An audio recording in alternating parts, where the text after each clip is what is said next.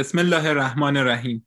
امروز جمعه 30 جولای 2021 میلادی برابر با 8 مرداد 1400 هجری شمسی و 19 ذی‌حجه 1442 هجری قمری. در جلسه مجازی کانون توحید کانادا هستیم با موضوع تفسیر تنزیلی قرآن کریم سوره مبارکه صاد، جلسه اول توسط آقای مسعود عدی. با ذکر صلواتی به استقبال بحث می‌ریم. اللهم صل علی محمد و آل محمد و عجل فرجهم. بسم الله الرحمن الرحیم. الحمد لله رب العالمین و الصلاة و السلام علی سیدنا و نبینا ابی القاسم المصطفى محمد و علی آله الطیبین الطاهرین المعصومین. خدمت همه سروران، خواهران و برادران سلام عرض می‌کنم. خب میرسیم به سوره مبارکه صاد که هم در ترتیب نزول بنابر گزارش‌های مختلف 38مین سوره نازل است، هم در ترتیب مصحف 38مین سوره مصحف است. از هر دو طرف در شماره 38 قرار میگیره و گمان میکنم تنها سوره است که ترتیب نزولش و ترتیب مصحفش عدد واحدی است. بسم الله الرحمن الرحیم. صاد بل قرآن ذی الذکر بل الذین کفروا فی عزة و شقاق.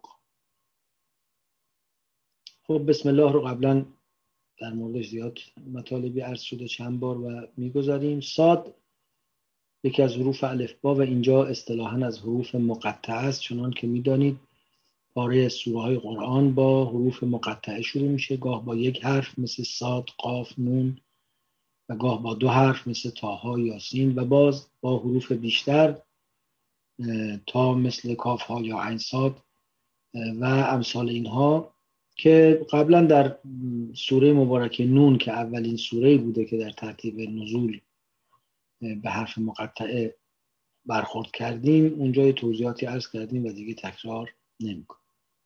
اجمالاً ما توضیحی که قطعی و یقینی باشه درباره‌اش نداریم. میتونه آیتی از این باشد که این قرآن بزرگ، این قرآن عظیم از همین حروف و کلمات ساخته شده، میتونه اسرار و رموز دیگری درش باشه که به هر حال فعلا ما نمیتونیم درباره‌اش چیز بیشتری عرض کنیم. والقرآن ذی الذکر، این واو علی القاعده واو قسم، مثل خیلی جاهای دیگری که واو در آغاز کلام میاد و واو قسم هست. به نظر میاد اینجا هم مثل سوره مبارکه قاف، قاف والقرآن المجید، اینجا هم قسم به قرآن مجید خورد، اینجا قسم به قرآن ذی ذکر میخوره. ذی ذکر یعنی صاحب ذکر، دارای ذکر. و وصفی که به قرآن داده میشه اینه که این قرآن دارای ذکره. معمولا چیزی رو که یه اهمیتی در داشتنش هست با اضافه کردن زی ذکر میکنن. ذی ذکر، زی ذکر، زیبال، زی قیمت و امثال اینها. ذکر اینجا میتونه دو تا معنا داشته باشه. یکی قرآن ذی ذکر یعنی قرآنی که مذکور است، و یکی قرآن ذی ذکر یعنی قرآنی که مذکر است. هر دو اینها محتمله، که البته احتمال دوم بیشتر. احتمال اول اگر مراد از قرآن ذی ذکر قرآنی باشد که مذکور است، یعنی قرآنی که همه جا صحبتش هست، به زبان میاد، ازش ذکری در میان است، درباره اون مردم گفتگو میکنن. خب این سوره مبارکه صاد به احتمال قوی در حدود سال 10 هجری نازل شده. حالا خواهیم گفت داستانی که به مناسبت یکی از آیاتی که بعد از این به اون خواهیم پرداخت، داستانی را که گفتند شأن نزول سوره صاد بوده است و برمیگرده به آخرین روزهای حیات جناب ابو طالب، که اگر این داستان درست باشه، چون درگذشت ابو طالب در سال 10 هجری بوده، علالقاعده این سوره مبارکه در سال 10 هجری نازل شده. خب سال 10 هجری، سال 10 بعد از بعثت، یعنی 3 سال قبل از هجرت.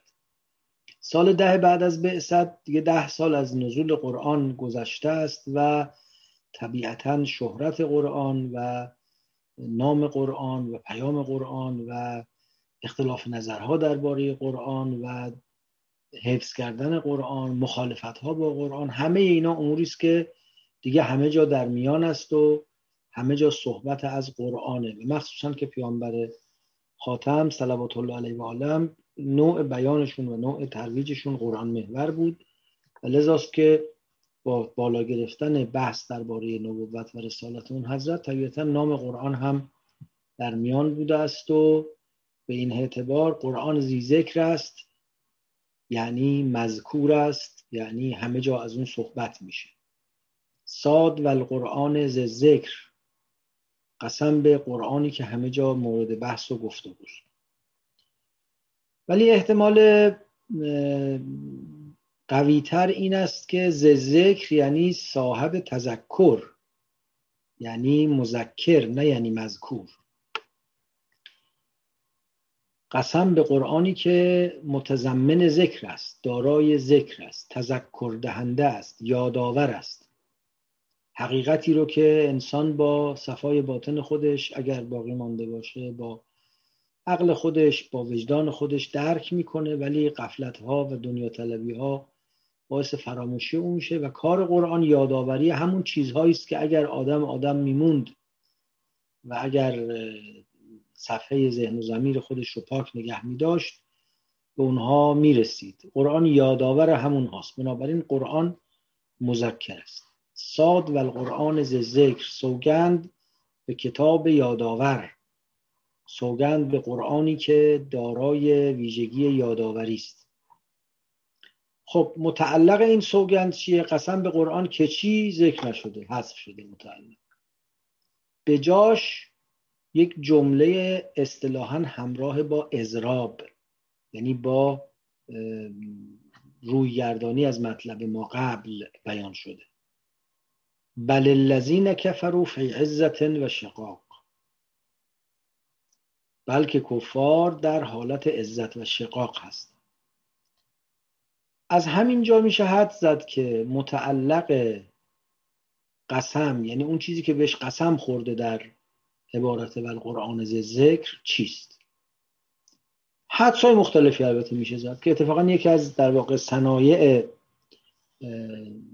بدیعی قرآن هم اینه، حذف هایی که سوال انگیزه و احتمالات متعددی رو در میان میاره که به نظر میاد اصلا این احتمال انگیزی خودش مقصود گوینده هست.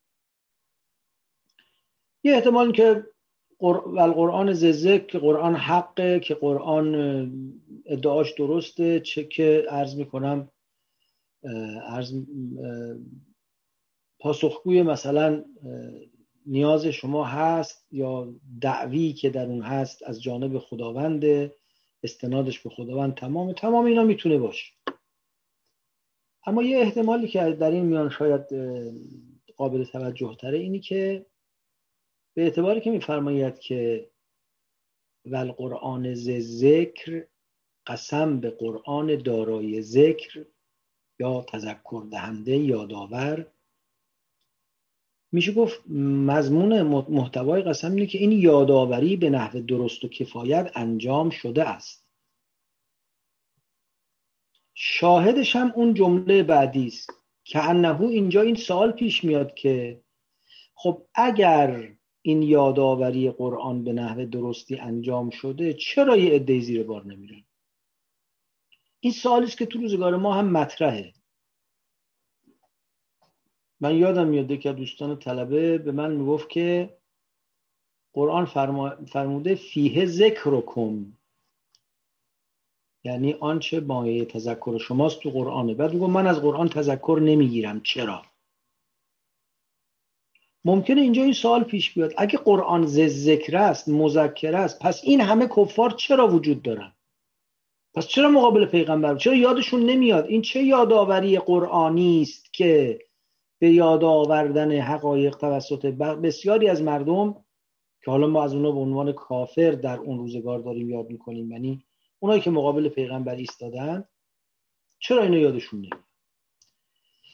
اگر بگیم این سوال در واقع تو ذهن مخاطب پدید میاد، پیداست که اون جواب قسم هم این خواهد بود که قرآن در یادآوری خودش کارش تمامه. کما این که اگه یادتون باشه در سوره قاف هم عرض کردم، قاف و القرآن المجید بل عجبوا ان جاءهم منذر منهم، اگه یادتون باشه.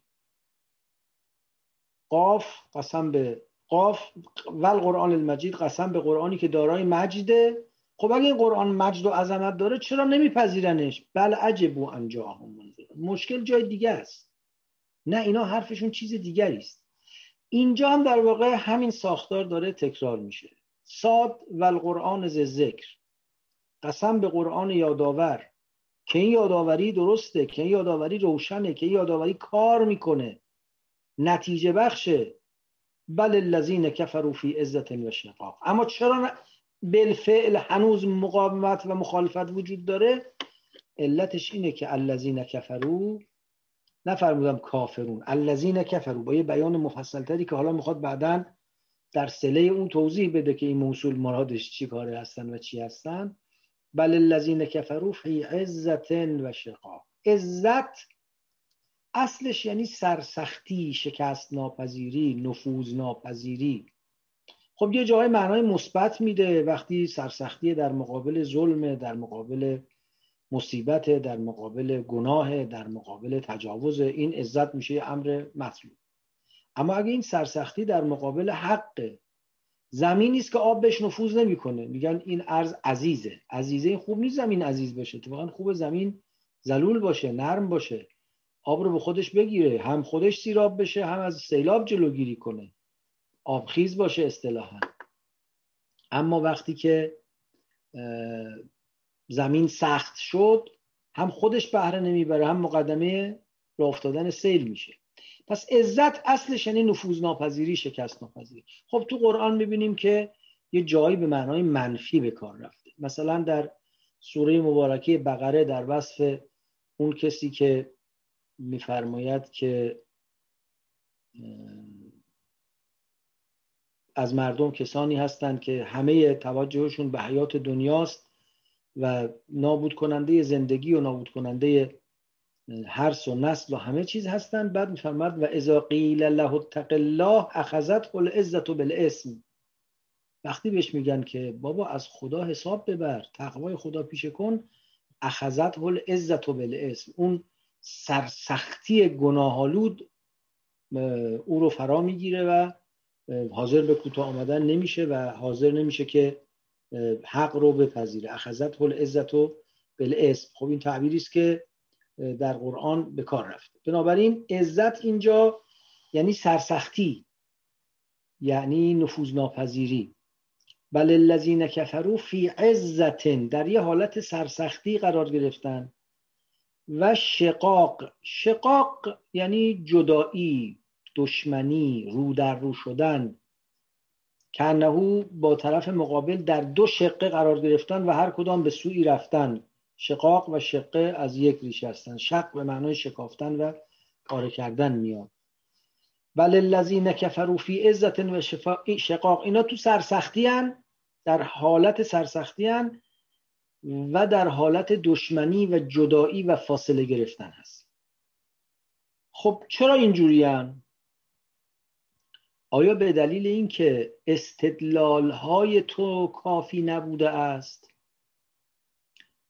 چنان که خواهیم دید در همین سوره مبارکه، مثل چند سوره دیگری که به لحاظ زمانی معاصر این سوره هستند، سوره قمر که قبلا خوندیم و همطور از میشه گفت از آغاز رسالت تا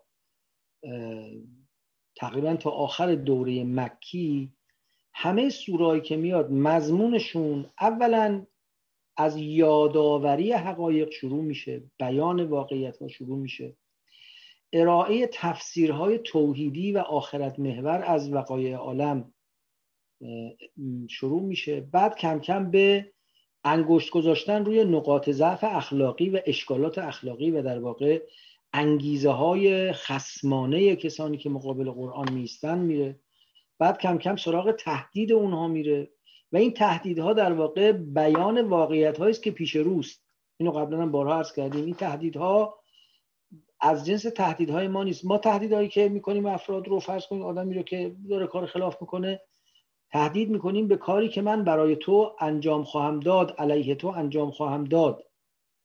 اما در واقع تهدیدهای قرآن بیان عاقبتی است که هر کار غلطی در پی خود خواهد داشت. که حالا یکم جلوتر بریم تو همین آیات این رو به بیان دیگری هم عرض خواهم کرد. خب یه جماعتی همراه شدن، پذیرفتن، یه جماعتی از در مقابله در آمدن. چندین عامل مختلف هم برای مقابله اینا وجود داشت که اتفاقا این سوره های مال همین دوره نزول مثل همین سوره مبارکه و سوره قبلی سوره قمر و سوره های دیگری که توی این مدت بهش پرداختیم اگر خاطر شریفتون باشه، عمدتاً به بررسی این عوامل مخالفت و موانعی که در ذهن مشرکین و کفار مکه است و بر اساس اونها مقابل دعوت پیغمبر خدا میستن، به اینا معمولاً اشاره میکنه که حالا اینجا هم خواهیم دید که به زودی اشاره میکنه.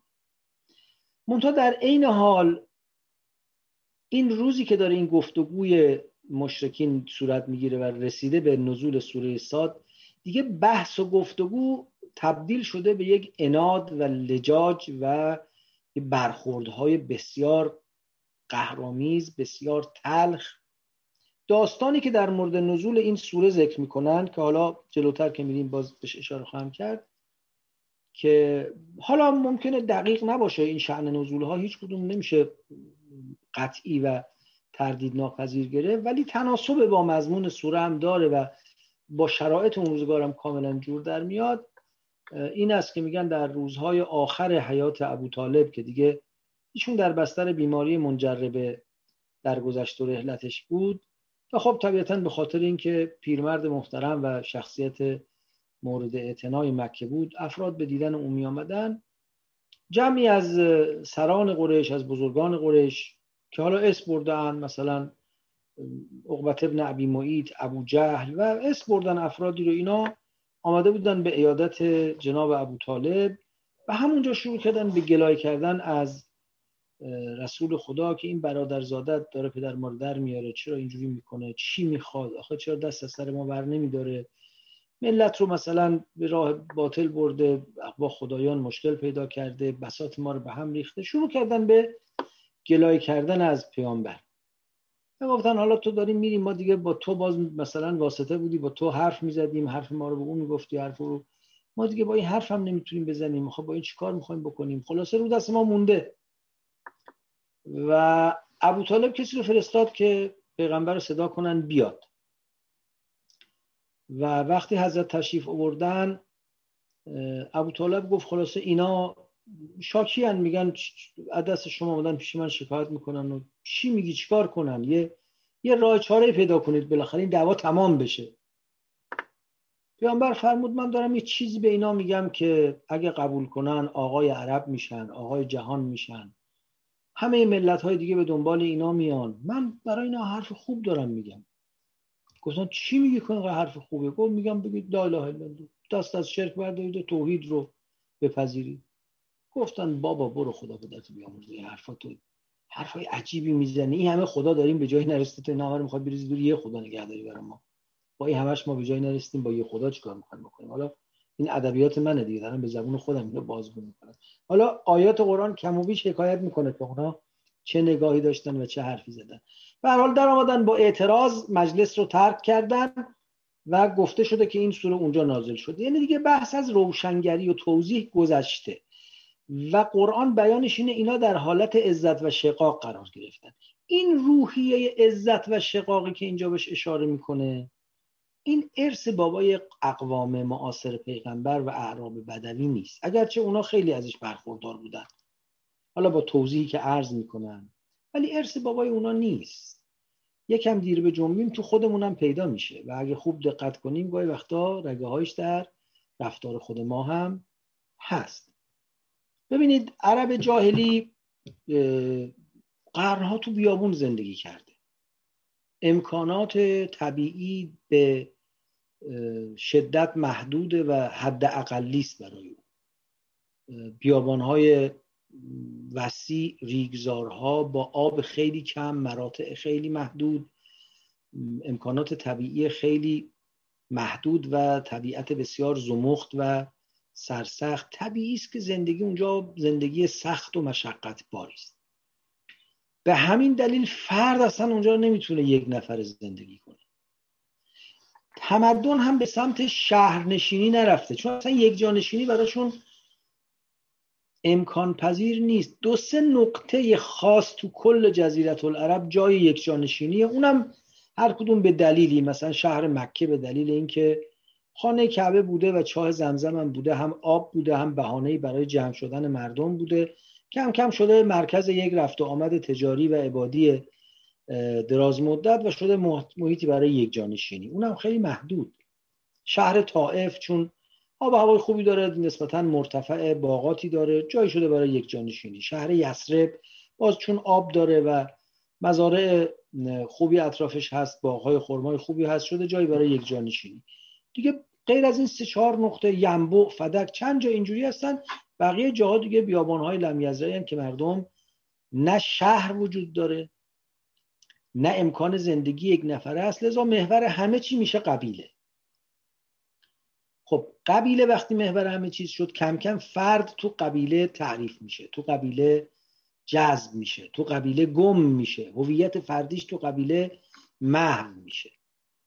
از این نقطه است که پیوند قبیله، ارتباط قبیله، نسب قبیله و بعد حفظ این پیوند خیلی اهمیت پیدا میکنه. عصب یا عصابه یعنی اون چیز احاطه میکنه چیزی رو، به این دستمالی که دور سر میبندن میگن عصابه. تعصب یعنی این افراد دوروور را محکم نگه داشتن، یعنی پیوند را با پیرامونیان تقویت کردن. یکی از خلقیات جا افتاده عرب به خاطر همین وضع معیشتش تعصبه. خب تعصب یه وقتی در حد منافع ملیه، مثلا فرض بفرمایید امروز دنیا شکل زندگی مردم عوض شده، فرض کنید که حالا نیشن استیت ها به وجود آمده، ملت سازی شده و در هر نیشن استیت، در هر کشور به اصطلاح میگن آقا منافع ملی بر امور دیگه مقدمه. بسیار خوب، تا اینجاش میتونه این معنای معقولی داشته باشه. اما اگر من کم کم به خاطر منافع ملی گفتم آقا زبانی که من باش حرف میزنم بهترین زبان دنیاست، بقیه مردم گنگن، لالن، فقط من بلدم حرف بزنم، فکری که من دارم بهترین فکر دنیاست، صنعتی که من دارم پیشرفته ترین صنعت دنیاست، فکر نمیدونم طب من بهترین، اصلا یواش یواش فکر کردم هر چی من دارم و مال من خوبه و بقیه مطلقاً بد و باطلن. اینا چیزی که از تحویل میکنیم به تعصب، تعصب قومی، تعصب ملی، تعصب دینی، هر چی باشه فرق نمیکنه.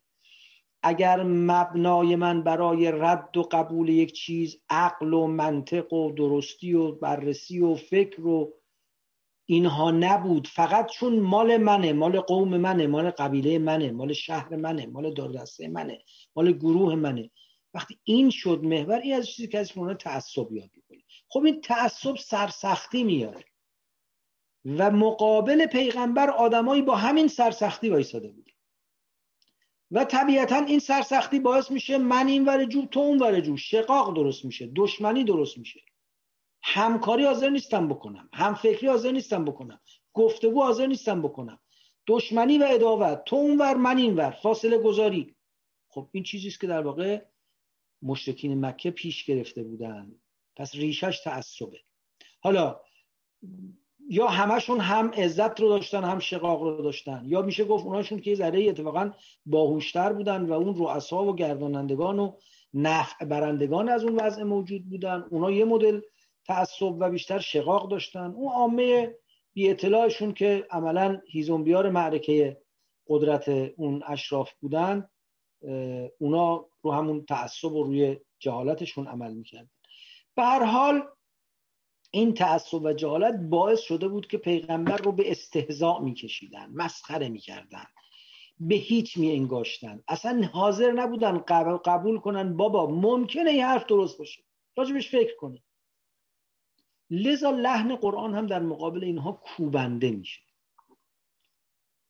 از اول اینجور نیست، یه جای آیات قرآن خیلی ملایم یادآوری کننده است، اصلا به خود پیغمبر فقط هشدار میده تا بقیه به طور غیر مستقیم متوجه مسائل بشن. ولی وقتی این سرسختی ها صورت میگیره، وقت لحن کوبنده قرآن پررنگ میشه. کم اهلکنا من قبلهم من قرن فنادوا ولا حین مناص. چقدر قبل از اینها گروه‌هایی از انسانها رو ما هلاک کردیم. کم اهلکنا من قبلهم من قرن یک گروه انسانها که در یک بازه زمانی زندگی مشترک داره، تقریبا همزمان زندگی میکنه. به مناسبت این به خود اون بازه زمانی هم گفتن قرن در معنای زمانیش یعنی یه دوره زندگی یک نسل. لذا معمولا قرن رو توی فرهنگ عربی و حتی تو فارسی هم قدیم اینجور بود، میگفتن 30 ساله یا 33 ساله یا همچین. این چرا اینو میگفتن 30 سال یا 33 ساله میگفتن؟ به اعتبار اینکه در واقع فاصله گذاری بین دو نسل در همین مدت صورت میگرفت دیگه. فاصله گذاری قرن یک دوره حیات یک نسل بود و در 30 سال واقع میشد. پس اصل قرن یعنی گروهی از انسانها که مقرون با هم و همراه با هم زندگی میکنن و همچون به تبع او به دوره زمانی حیات یک گروه نسلی هم قرن گفته میشه. اینجا قرن مراد اون گروه انسان هاست، یه گروه آدمایی که با هم فکرن، هم رأین و میشود مسئولیت واحد برای اونها تعریف کرد که قبلا راجع به این تو سوره مبارکه شمس و جای دیگه نکاتی رو عرض کردم. کم اهلکنا من قبلهم من قرن، پیش از ایشان من قبلهم کم اهلکنا، چقدر به هلاکت رسوندیم و نابود کردیم گروه‌هایی از انسان‌ها رو. این نابود کردیم ها فقط مشمول عذاب استیصال و اونایی که مثل عاد و ثمود آمدند و رفتن نمیشه ها. بالاخره هر گروهی رفتنی هن دیگه، یعنی همه آدم ها در این در واقع عرصه نمایش خوب و بد عالم میان دوره رو حضور دارن، از خودشون رفتاری رو بروز میدن، بعدم جمع میکنن میرن دیگه، تمام میشن و ارزیابی خوب و بد اونها برای نسل بعدی باقی میمونه. خب اشاره به اون قرون باعده، به اونایی که رفتن، به اونایی که آمدن دو نقش خوب یا بدی رو رقم زدن و رفتن، معمولاً باید برای ما درس آموز باشه. چرا که ما متاسفانه این گذر رو فراموش میکنیم. این یه درد باز مشترکی است، اختصاص به کفار معارض و معاصر پیغمبرم نداره. هممون اینجوری هستیم، یادمون میره بابا یه دوره 20 ساله 30 ساله دوره بروز و ظهور ماست. این 30 سال 40 سال قبلش عددی نیستیم، بچه خورده ایم تا کسی ما رو به حساب بیاره،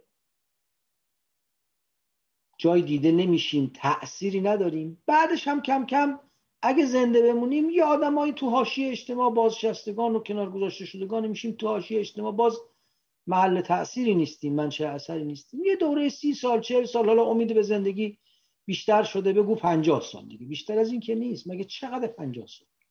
مگه 40 سال چقدره؟ 40 سال 50 سال 30 سال یه فرصتی است که ما با این گروه اجتماعی که با هم پیوند داریم یه رفتار درستی رو سامان بدیم و نتیجهش ملموس و پیش رو نیست. الان حالا من مثال بزنم، مثالی که دارم میزنم این قدری از جنس مثالایی است که دلم نمیخواد هیچ وقت وارد این گونه مثالا بزنم، ولی برای که کاملا ملموس و محسوس بشه. خب الان فرض کنید کشور ما با مشکل بی‌آبی مواجهه، بخش عمده‌ایش البته برمیگرده شاید به تغییرات اقلیمی و مشکلات کل کره زمین، من نمیدونم، ولی بخش عمده‌ایش هم برمیگرده به استفاده غلطی که ما از منابع کردیم دیگه.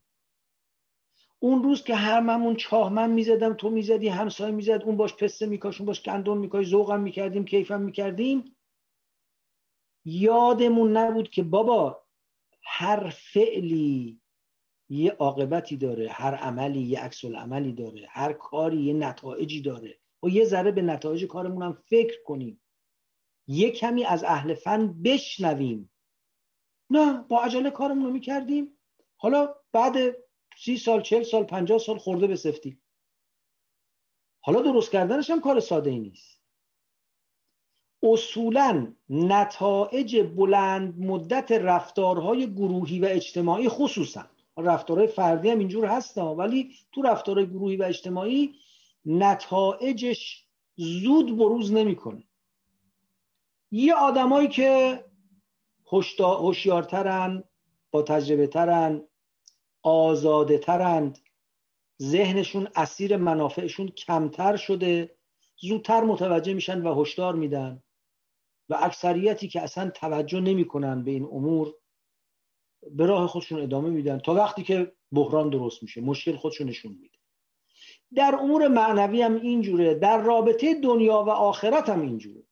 خب رابطه دنیا و آخرت، انبیا و جانشینان انبیا و اوصیای انبیا و بیدارگران الهی و ربانی کارشون اینه که به ما بگن بابا این مسیر و این روش به بیراه میره، این مسیر و این روش نتایج خوبی نداره.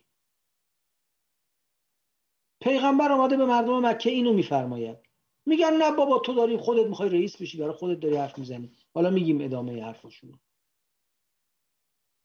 بلافاصله پیغمبر میگه بابا قبل شما چه گروه‌هایی از انسان‌ها آمدند و رفتند و نابود شدند، گرفتار عواقب بد و زشت و سوء تصمیمات و رفتارهای خودشون شدند. فنادو ندا دادن، صداشون در آمد وای چرا اینجوری شد. ولا تهین مناس، اما دیگه وقت نجاتی در کار نبود. اون وقتی که اینا صدا زدن دیگه وقت نجات نبود.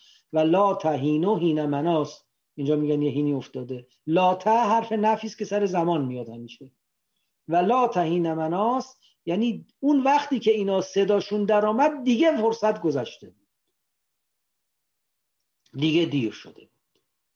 و افسوس که بسیاری از رفتارهای اجتماعی ما، خصوصا فردیمون هم همینجور البته، ولی تو اجتماعی سهمگین تره، وقتی عوارضش ظهور میکنه که دیگه کاریش نمیشه، دیگه فرصت از دست رفته. تو فردی هم همینطوره. انما التوبة علی الله للذین یعملون السوء بجهالة ثم یتوبون من قریب. خدا بر عهده خودش گرفته، بر خودش واجب کرده که به نفع کسانی که وقتی خطا میکنن بعد به موقع و زود توبه میکنن و برمیگردن، توبه اونا رو بپذیر.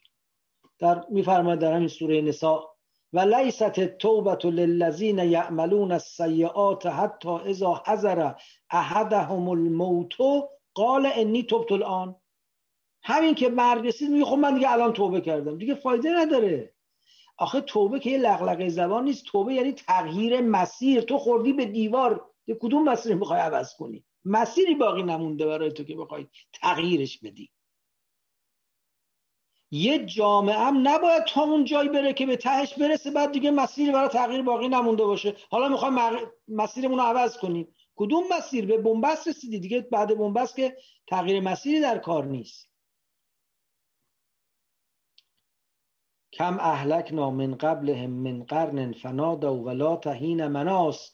چقدر پیش از ایشان گروه‌هایی از انسان‌ها رو از صحنه روزگار زدودیم و صداشون در آمد، در حالی که دیگه اون وقتی که صداشون در آمد وقت چاره‌جویی و نجات و کمک خواستن یا کمک گرفتن نبود. و عجبوا ان جاءهم منذر منهم. خب یکی از مهمترین ایرادایی که میگرفتن که قبلا هم در سوره قاف هم اشاره کردیم، در همین سوره مبارکه قمر هم که قبل از این بهش پرداختیم اشاره کردیم، این بود. به 3 محور اصلی در واقع مشرکین با پیغمبر دعوا داشتن. 3 مسئله اصلی که همین 3 تاست که نقطه مقابلش در واقع اصول دین اسلام میشه. یکی مسئله توحید و شرک بود. زیر بار این که شما این همه مظاهر خدایی رو که تو کعبه گذاشتیم، بیرون کعبه گذاشتیم، بعد ما مداخل داره، سود داره، کار ازشون میاد. این قبایلی که اینجا بت دارن خب میان برای بتشون یه چیزی هم به ما میماسه، کاسبی میکنیم. بالاخره اون که برای زیارت بتش میاد نونم میخوره، آبم میخواد، لباسم میخره. خب اینا همه برکاتیه در این وجود مبارک این بت‌ها. شما چرا پیغمبر نمیذاری ما زندگی کنیم؟ اینا رو چرا میخوای بزنی کنار؟ بعد یه نظام فکری علیلی درست کردیم برای هر کدوم از اینا نقشی و سهمی قائلیم. اون یکی فرشته مرگ، اون یکی فرشته خورشید، اون یکی فرشته باران، اون یکی فرشته نگهدارنده شهر مکه است. همه اینا رو میخوای مرخص کنی، میگی یه خدا. خب کدام خدا؟ اونم خدایی که دیدنی نیست، اونم خدایی که رابطه ویژه با هیچ که برقرار نمیکنه. بابا حالا اگه یه خدایی بود که با قریش یه پیوند ویژه‌ای داشت، یکم سران قریش دم اونو میدیدن، یه چیزی او دم اینا رو میدید، یه جوری کارش میکردیم دیگه. اما خدایی که نه، با سیاه حبشی و سید قریشی نسبتش مساویه، احکامش هم مساویه، منزلت هر دو هم یکسان میبینه. خدایی که با کسی خورده برده نداره، ساخت و پاخت نمیشه کرد. این خدا که باش نمیشه زندگی کرد. آخه تو چرا این کارا رو میکنی؟ یکی مشکلشون این بود. مشکل دوم این که حالا گیریم یه همچی خدایی هم هست، کی گفته تو پیغمبرشی؟ اصلا مگه خدا میشه پیغمبر بفرسته؟ اگه قرار بفرسته مگه میشه بشر باشه؟ اگه قرار بشر باشه چرا تو باشی؟ این مسئله خیلی مهمی است، خیلی مهمه. و بعدم این که بابا ما داریم زندگی نمون کنیم، هی ما رو بترسون. آب خوش نمیذاری از گلومون پایین بره. اینو بخوری عذاب میشی، اونو بگی عذاب میشی، مال مردم بخوری اینجوری میشه، مال یتیم بخوری. بابا یتیم مگه کیه؟ یه بچه مثلا حالا میخواسته بمیره، من حفاظتش میکنم نمیذارم بمیره، حالا من میرم با پولش کاسبی میکنم، بعد سودش همه رو بدم به اون؟ برای چی؟ ولش کرده بودم مرده بود، من سودشو میبرم، بله زندگی اونم اداره میکنم براش. نه خیر، الذین یاکلون اموال الیتامی ظلما انما یاکلون فی بطونهم نار. داری آتش میخوری. بابا یه مشتی فقیر دور ما رو گرفتن، من به اینا پول میدم میرن زندگی میکنن، خب سودشو ازشون میگیرم. الذین یاکلون ربا لا یقومون الا کما یقوم الذی یتخبطه الشیطان من المس. نه اصلا ربا جنگ با خداست.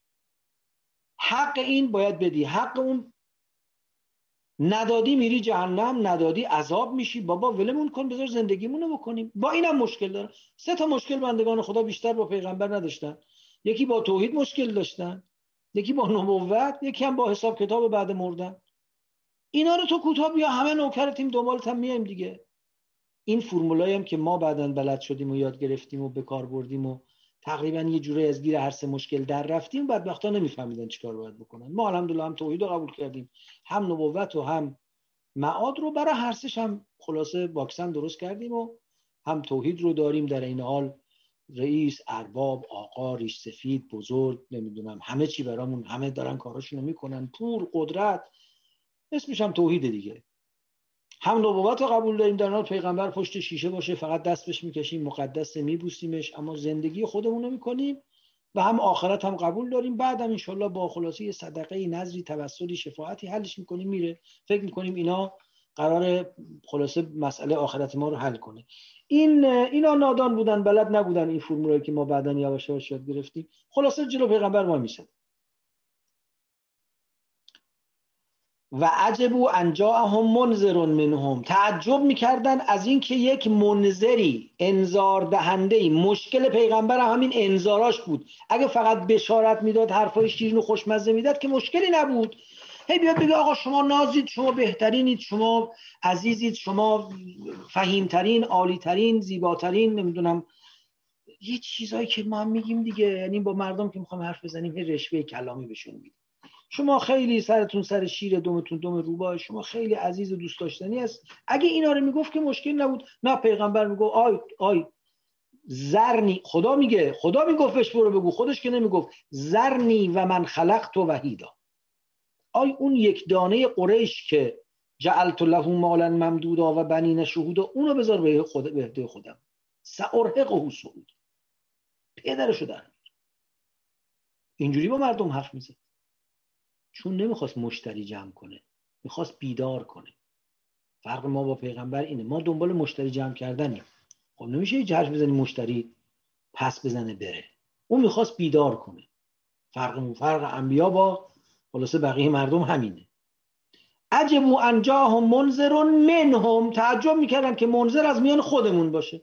حالا این منهم میتونه منظور از میان مردم عادی کوچه و بازار باشه که اعتراض میکردن که اگر قراره که پیغمبری بیاد، لولا نزل علی رجل من قریتین عظیم، چرا برای یکی از 2 بزرگ مکه و طائف نازل نشده؟ میتونه منظور از نوع بشر باشه که مگه میشه آخه از جانب خدا یه انسانی پیام بیاره؟ این براشون قابل حل نبود. فهمشون از نسبت خدا و بشر فهم درستی نبود.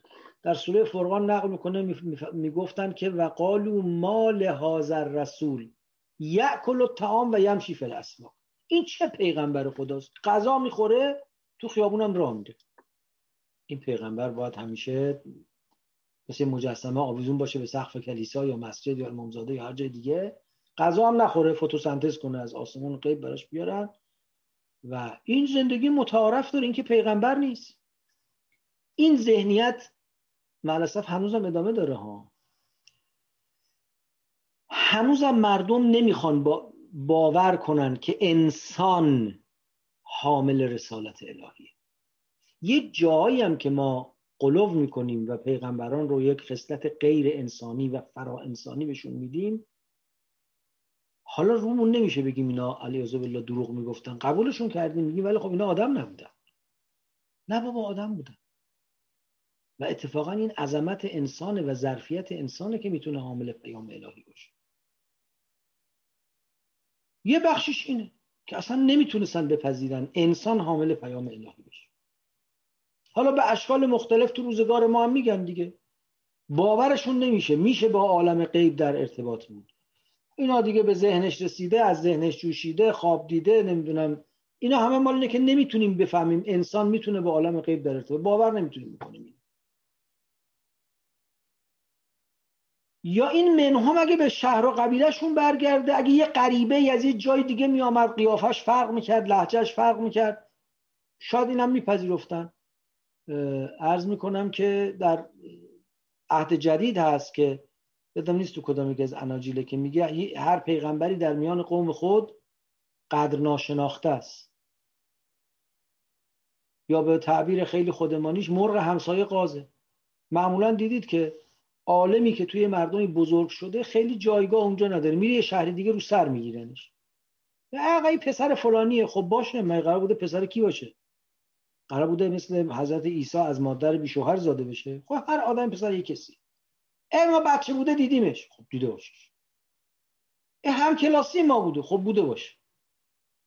فکر میکنیم اگه یه آدمی میخواد حرفش شنیده بشه یا مرجعیتی، رهبریتی، حقانیتی، نمیدونم بیدارگری، هشدارگری داشته باشه باید یه تافته جدا بافته باشه؟ نه بابا، هممون آدمیم و همین آدما دور هم دیگه باید همو بفهمیم، با هم ارتباط برقرار کنیم، به هم کمک کنیم. خدا هم که میخواد رسول بفرسته از میان آدمیان انتخاب میکنه. بله، کسی رو که انتخاب میکنه بهش امکانات میده، دانش میده، کمکش میکنه، هواشو داره، دلش رو تسخیر میکنه، ولی آدمی است که این کارا رو خدا باش میکنه. بل عجبوا ان جاءهم منذر منهم وقال الکافرون هذا ساحر کذاب. کافرا میگفتن این سحر میکنه و دروغگوست، بسیار دروغگوست، همه حرفاش باطل و دروغ. خب اگه باطل و دروغه، چطور شما شاهد این اوج گرفتنش هستید؟ چطور شما رو ریخته به هم؟ ساحره، آقا سحر میکنه. پدر و پسر دعواشون شده، این سحرشون کرده. ذهنشون این بود که هر جا که دو به همزنی وجود داره زیر سرش سحره. و این ایستادگی پاره از فرزندان قریش در مقابل پدران مشرک خودشون رو هم یه نوع دو به همزنی پیغمبر میدونستن. این مقاومت بردگان زیر ستم در مقابل اربابان خودشون رو حاصل سحر پیغمبر میدونستن. و قال الکافرون هذا ساحر کذاب اجعل الالهه الها واحدا ان هذا لشیء عجاب. این همه خدا رو گذاشته یه خدا، تبدیل کرده به یه خدا. اینا هر کدوم کاری ازشون میاد، شأنی دارن، همه اینا رو تبدیل کرده به یک خدا. ان هذا لشیء عجاب. این خیلی چیز عجیبیه، اصلا ما همچی چیزی رو نمیتونیم بپذیریم. فکر میکنم وقتمون تمومه. من میخواستم تا آیه 8 بخونم که نشد، چون نسبتا مطلب پیوستگی داره. البته تا اونجا پیوستگی داشت دیگه. حالا جلسه اول سوره صاد به همین مقدار اکتفا میکنیم. شاید دوستانم نکاتی داشته باشن من استفاده کنم. والحمد لله رب العالمین و صلی الله علی سیدنا محمد و آله الطاهرین و السلام علیکم و رحمت الله و برکاته. من استفاده میکنم از نکاتی که دوستان خواهند فرمود.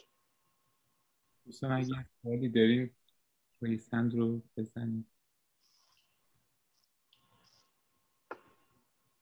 مثل که الحمدلله همه قانع شدن و خب خدا رو شکر. بسیار من یه سوالی دارم اگه کسی سوالی نداره. گرمه. اه، شما این چیزایی که در مورد نحوه رفتار کفار اومده با پیامبر داشتن، یه جورایی به نحوی رفتیم سراغ این، شاید مثلا بتونم بذارمش توی یک تعریفی مثل ترور شخصیت داشتن میکردن، این دروغ میگه، این ساحر، این اینجوریه. خب پیامبرم از اون ور داشت منظری چیه منطقی که داشتن میگفتن خیلی منطق بحثشون اینجوری نبود که مثلا یه چیزی داشته باشه که ببین مثلا این اتفاق افتاد ببین نتیجهش همین الان. اینا یه چیزی بود که همش ماورایی بود. اینا میگفتن این دروغ میگه چون هیچ چیزی وجود نداره، ما بت‌هامون این کارا رو میکنه. پیامبرم میگفت اون یه دنیای دیگه هستش و این یه همچین چیزیه. خب اینا چجوری باید قبول میکردن؟ من میدونم که خب اینا خب قدرت رو داشتن، اما خب خود اون فرد که نمیدونه که من استابرنم، به قول من دارم سختی میکنم. میگه من با این بزرگ شدم، تا الان کار کرده، چرا یه فرد جدیدی داره میاد یه همچین چیزی رو میگه من باید قبول کنم؟ این تا حالا کار کرده، به قول شما ما یه عزتی داریم و یه پولی میاد و یه قبایل دیگه میان و ما احترام داریم، چرا باید اینو قبول میکردن؟ احسنت. بسیار سوال خوبیه. دو سه تا نکته باید اینجا عرض کنم. یکی این که اولا این کار میکرده، من از باب در واقع تملیح و از باب استهزا میگفتم کار میکرده. اون کاری که ازشون توقع میرفته رو نمیکردن، مداخل داشته، کار میکرده به این معنا. یعنی هیچ کدوم از این بوتا، اتفاقا یکی از کارهایی که پیغمبر میکنه و بارها، نه فقط حضرت خاتم، قرآن نقل میکنه که ابراهیم هم این کارو میکرد، انبیای دیگر هم این کارو میکردن، که این بت‌ها تا حالا جوابت هم داده، تا حالا مشکل هم ازت حل کرده، میفهمه تو چیکار داری میکنی، میتونه حرف بزنه، میتونه خودش غذا بخوره.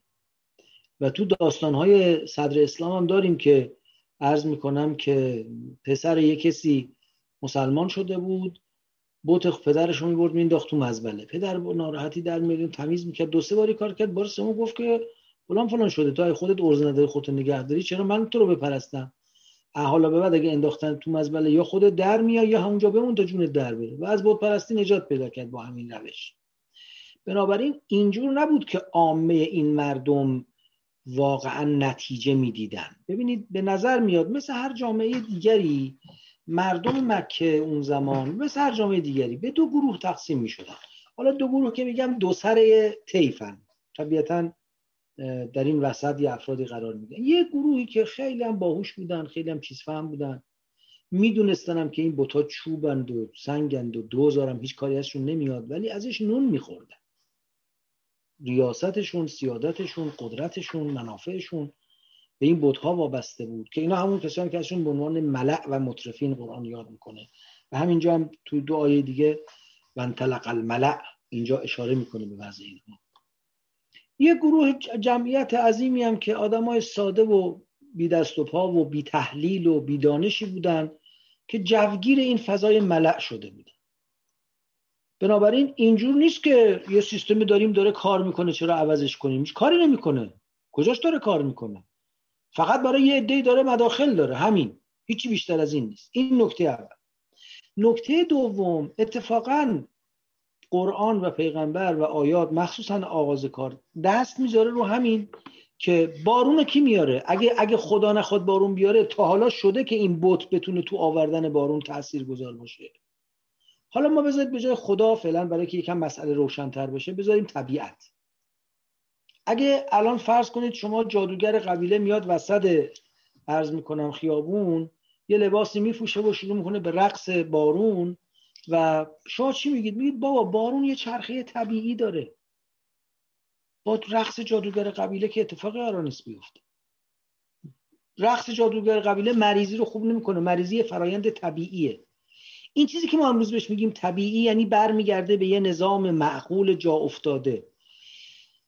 مشرکین همه قبول داشتن که پشت این نظام معقول جا افتاده یه آگاهی فراگیر وجود داره و خدا که ما میگیم یعنی همون آگاهی فراگیر، همون وجود فراگیری که آگاهی او و اراده او بر همه این عالم حاکمه.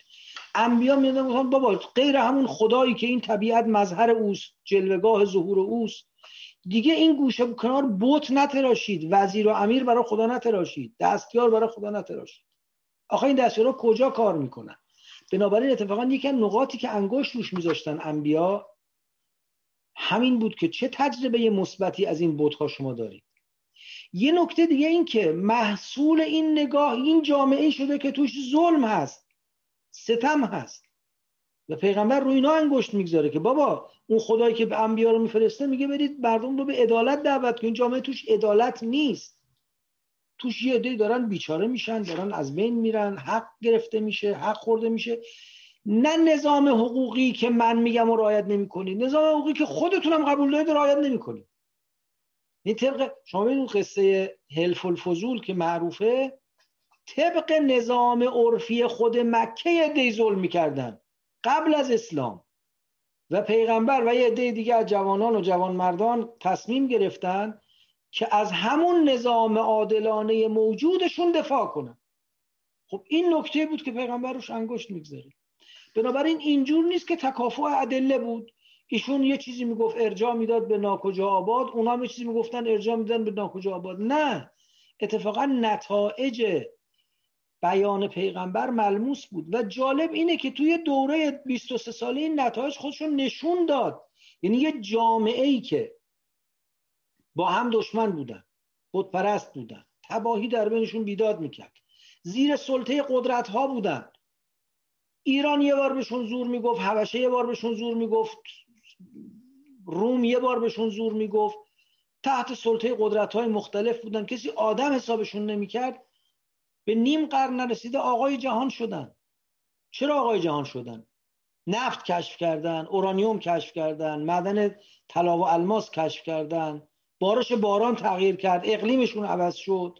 نه، فکرشون عوض شد، ارتباطاتشون عوض شد، دنیاشون عوض شد و پیغمبر آمده بود که اینا رو بهشون یاد بده که با توحید دنیاتون هم درست میشه. نه، اینجور نیست که بگیم تکافؤ ادله بود و اینا از کجا بفهمن که این چیزی که پیغمبر میگه درسته. اولا به وجدانشون ارجاع میداد، به تجربه ناموفق و به تعبیری تهی و بی معنای بتان ارجاع میداد و منطق خودش رو پیغمبر برای اینا بازگو میکرد و نتیجه هم بالاخره در واقعا به یه معنا به نسبت اتفاقات تاریخی در کوتاه مدت دیدند. خیلی ممنون. من فقط چند تا خیلی نکاتتون درسته. من حالا بعداً آقای دکتر فرهانی سوال دارن. من فقط چند تا در مورد نماز باران که گفت می‌خواستم بگم جادوگر محله قبیله رو که میگیم مثلا اون کارو میکنه، خب ما معادلش حالا نمیخوام بیارم پایین، اما خب ما نماز باران رو داریم. یا مثلا در مورد این که میگیم که مثلا اون بوتو مینداختش توی مزبله و آشغالدونی، حالا اون گفت آخر خودت بیا، مثلا خب الان اینم معادل سازی نیست. خب بوت نماد خدایان بوده، اما خب مثلا الان دارن قرآن آتیش میزنن، قرآن رو پاره میکنن. خب چندین و چند بار اتفاق افتاده، خب هیچ اتفاق. ما گفتیم قرآن از خودش حفاظت میکنه. نه همون یه کتاب پیام برای ما داره. خواستم فقط اونو بیارم. نه، میخوام بگم همین اتفاقا اگه کسی گفت آقا احدی نمیتونه دست به قرآن برسونه، بی خود میگه نه خیر، قرآن که خود پیغمبرم میشد بکشن، چند بارم رفتن بکشن، الحمدلله نتونستن. بعد دختر پیغمبر رو کشتن، داماد پیغمبرم کشتن، بچه‌هاش هم کشتن، نوه‌هاش هم کشتن. ما گفتیم پیغمبر با یک مثلا وجود فرازمینی از خودش دفاع میکنه، ما کم چیزی نگفتیم. در مورد نماز باران هم اصلا بحث نماز باران اینه که آقا اولا از هر فرصتی برای عبودیت باید استفاده کرد. نماز آیات بخون، روح نماز باران ایجاد امید در انسان‌ها. ضمن این که خب ما حالا اضافه بر همه این نظام طبیعتی گفتیم، ما طبیعت‌گرا نیستیم، نمیخوام بگیم همه چیز به نظام طبیعت ختم میشه. من به عنوان یه مثال فقط خواستم نشون بدم تفاوت نگاهی که پیغمبر ایجاد کرده با نگاهی که بت‌پرستان مطرح می‌کردن. ولی ما معتقدیم که اون خدایی که طبیعت اراده او و قدرت او و پشت صحنه و در واقع آشکار کننده خواست اوست، اون خدا با انسان میتونه ارتباط برقرار کنه. همونطور که تو بحث نبوت عرض کردم و حالا بعد از این خواهیم گفت، همونطور که با انسان‌های به عنوان رسول میتونه ارتباط برقرار کنه، میتونه شنوای صحبت تک تک بندگان هم باشه. لازم نیست بت بتراشی، لازم نیست هبل و عزا درست کنی، بشین خودت با خدای خودت صحبت کن و این گفتگو میتونه تا اونجا پیش بره که تو با خدا حرف بزنی، خدا به تو جواب بده، و میتونه تا اونجا پیش بره که تو از خدا بخواهی و خدا طبیعت رو به نفع تو درش تغییر ایجاد کنه. اینجا که میرسه وقتی که بحثی است که حجت چی داریم، من درآوردی نباید باشه. شما ممکنه بگید که خب روح اون جادوگر قبیلم این بوده که از این طریق میخواسته به عالم ماورا راه پیدا کنه. عیب نداره، ممکنه روحش این بوده باشه. اگه این بوده باشه وقت باید دید این من درآوردیه یا از عالم ماورا حجتی هم براش وجود داره. من این حالا تو سوره زمر هم مفصل توضیح دادم. خدمت های دکتر فراهانی هستی. سلام عرض میکنم. فکر کنم قبل از من خانم عباسی دستشون بالا بردن. مشکل نداره آقای دکتر، بفرمایید شما، من منتظر میمونم، بفرمایید. خواهش میکنم. من خیلی ممنون از بیاناتتون. کوتاه من فقط در تداوم سوال آقای خاتمی میخواستم این نکته رو اشاره کنم که البته شما هم به خوبی اشاره کردید که از منظر اجتماعی شبه جزیره عرب تو اون زمان، تو اون بره از زمان در واقع در شرایطی واقعا بود که به دنبال راه‌حل‌های اساسی بود. یعنی به یه نوعی شرایط انقدر سخت بود در نظر اجتماعی، همونجور که شما فرمودید، حالا بی آبی، شرایط زنده به گور کردن دختران و خیلی از این مسائلی که جاهلیت واقعا توسعه داده بودن و مردم واقعا به حدی رسیده بودن که دیگه تحمل نمی‌کردن. مثلا داریم داستان‌هایی که پدری داشته فرزندشو زنده به گور می‌کرده، در این حال داشته گریه می‌کرد. یعنی این واقعیتی بوده که ضمن اینکه قبول نداشتن ولی چون یک کاستوم، یک رسم غلطی بوده بایستی انجام میدادن و واقعا دنبال سولوشن و راه حل بود. وقتی پیامبر میاد با اون بیانه‌هاش و میگه شما نباید این کارو کنید، زن و مرد یکسانن از نظر خدا و کسی که متقی تره نزد خدا بالاتره، بهتره، این بیاناتو که میاره، این بیانه ها خودشون به یه نوعی تو اون شرایط سخت اجتماعی کمک کن. البته شما به خوبی اشاره کردید به این نکته.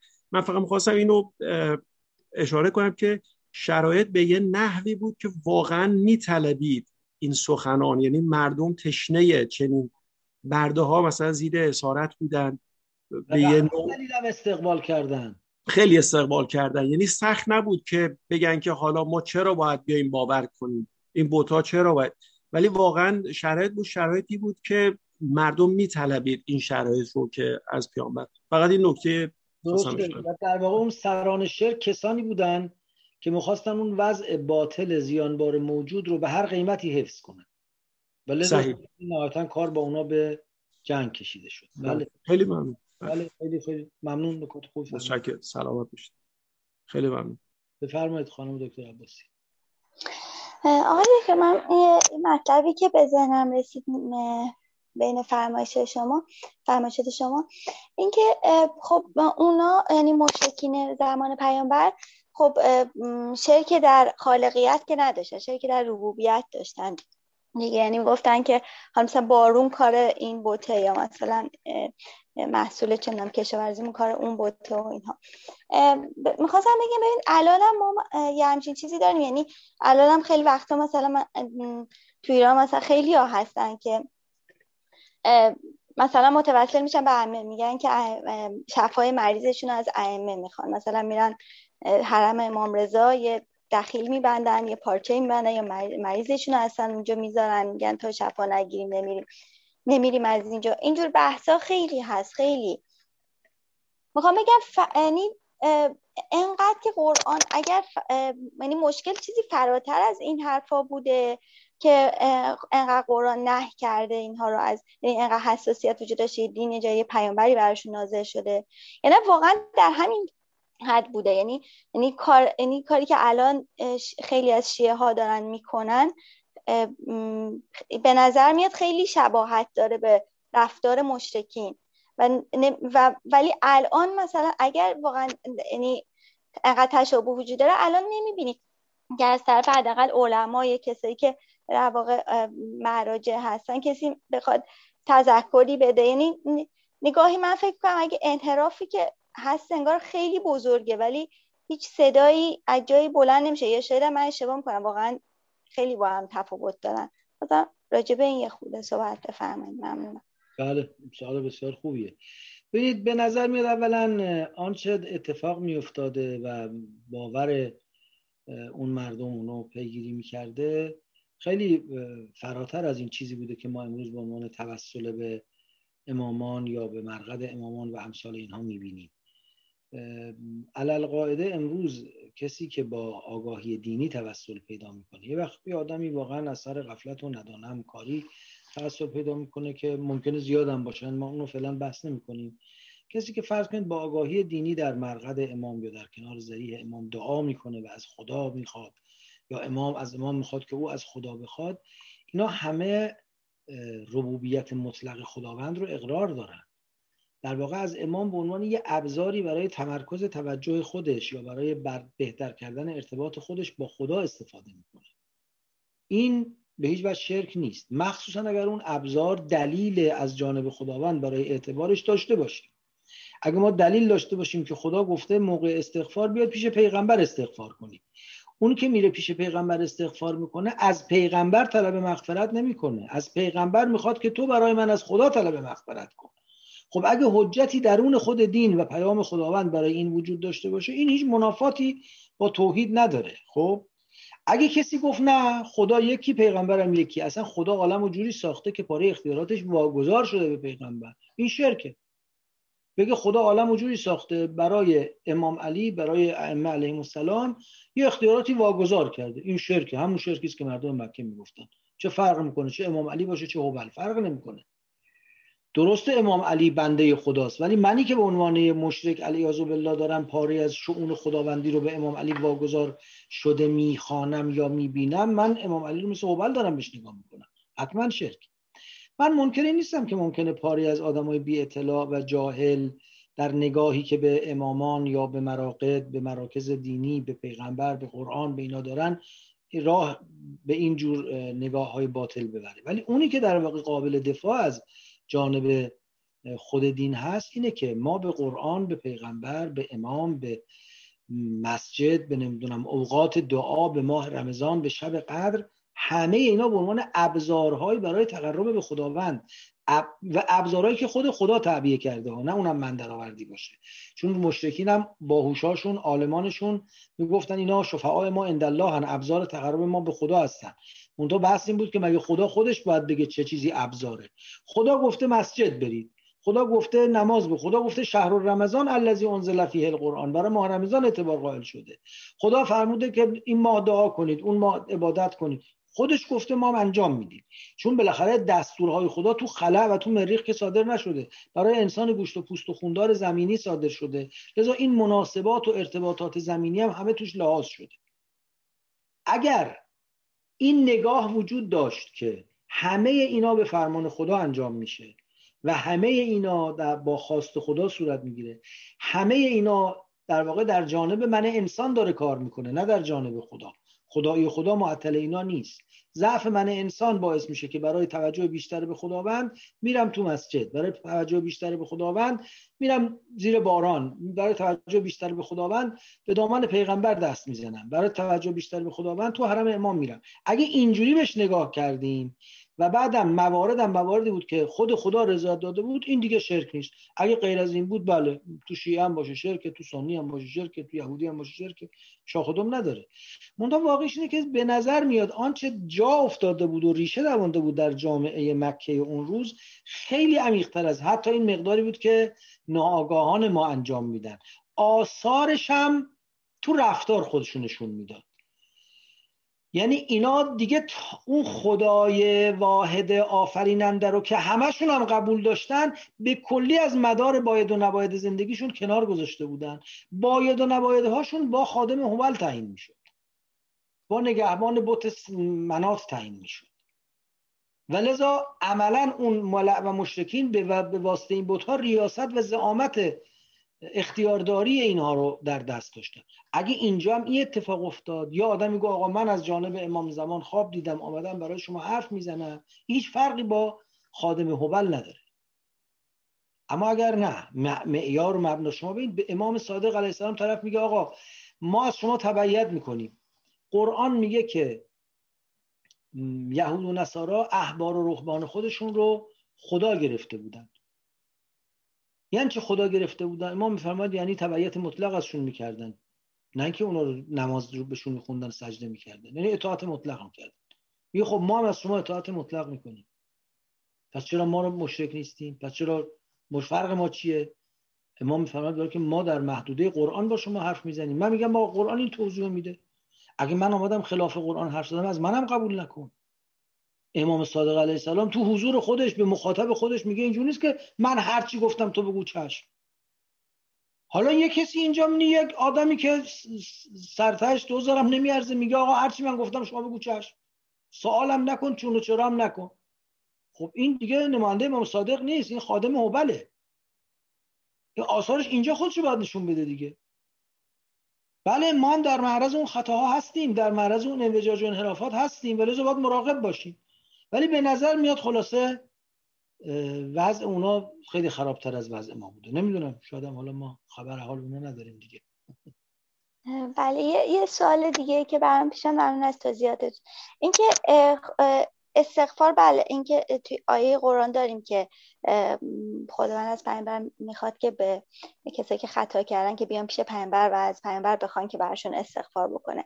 ولی آیه ما چیز دیگه ای نداریم در قرآن که مثلا گفته باشه خب برای شفای مریضتونم بیاین از پیامبر بخواین دعا کنه، یا مثلا برای رفع گرفتاریتون و اینها. آیا ما همین آیه رو تعمیم میدیم یا اینکه چون دلایل روایی وجود داره، هم تو سیره پیغمبر، هم سیره حتی اصحاب پیغمبر و سیره امامانی که به هر حال حجت میدونیم قولشون رو، وجود داره مواردی اونها باعث شده که و اون موارد وقت با قرآن هم سازگاره، نه اینکه قرآن تصریح شده، مثل داستان پیراهن یوسف که باعث بازگشت بینایی پدرش شد و امثال اینها.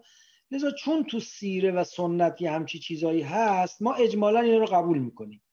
البته طبیعتاً نباید اینقدر گشاده دستانه که متاسفانه در میل ما باب شده که هر چیزی رو که مگه این از اون کمتره، مگه اون از این، با مقایسه های خودمون و با فرهنگ سازی های خودمون یه دفعه یک جریان عظیمی از این ماجرا درست کردیم. نه، ایناش دیگه قابل قبول نیست. ولی اصل این که خداوند برای قرآن، برای پیامبر، برای اولیاء خاص خودش یک توانمندی های، یه تأثیراتی روحی، معنوی، باطنی، ظاهری قائله، این رو از سیره میفهمیم که به قرآن هم وقتی عرضه میکنیم مخالف قرآن هم نیست. خیلی متشکرم. خواهش میکنم. التماس دعا داریم از همه دوستان.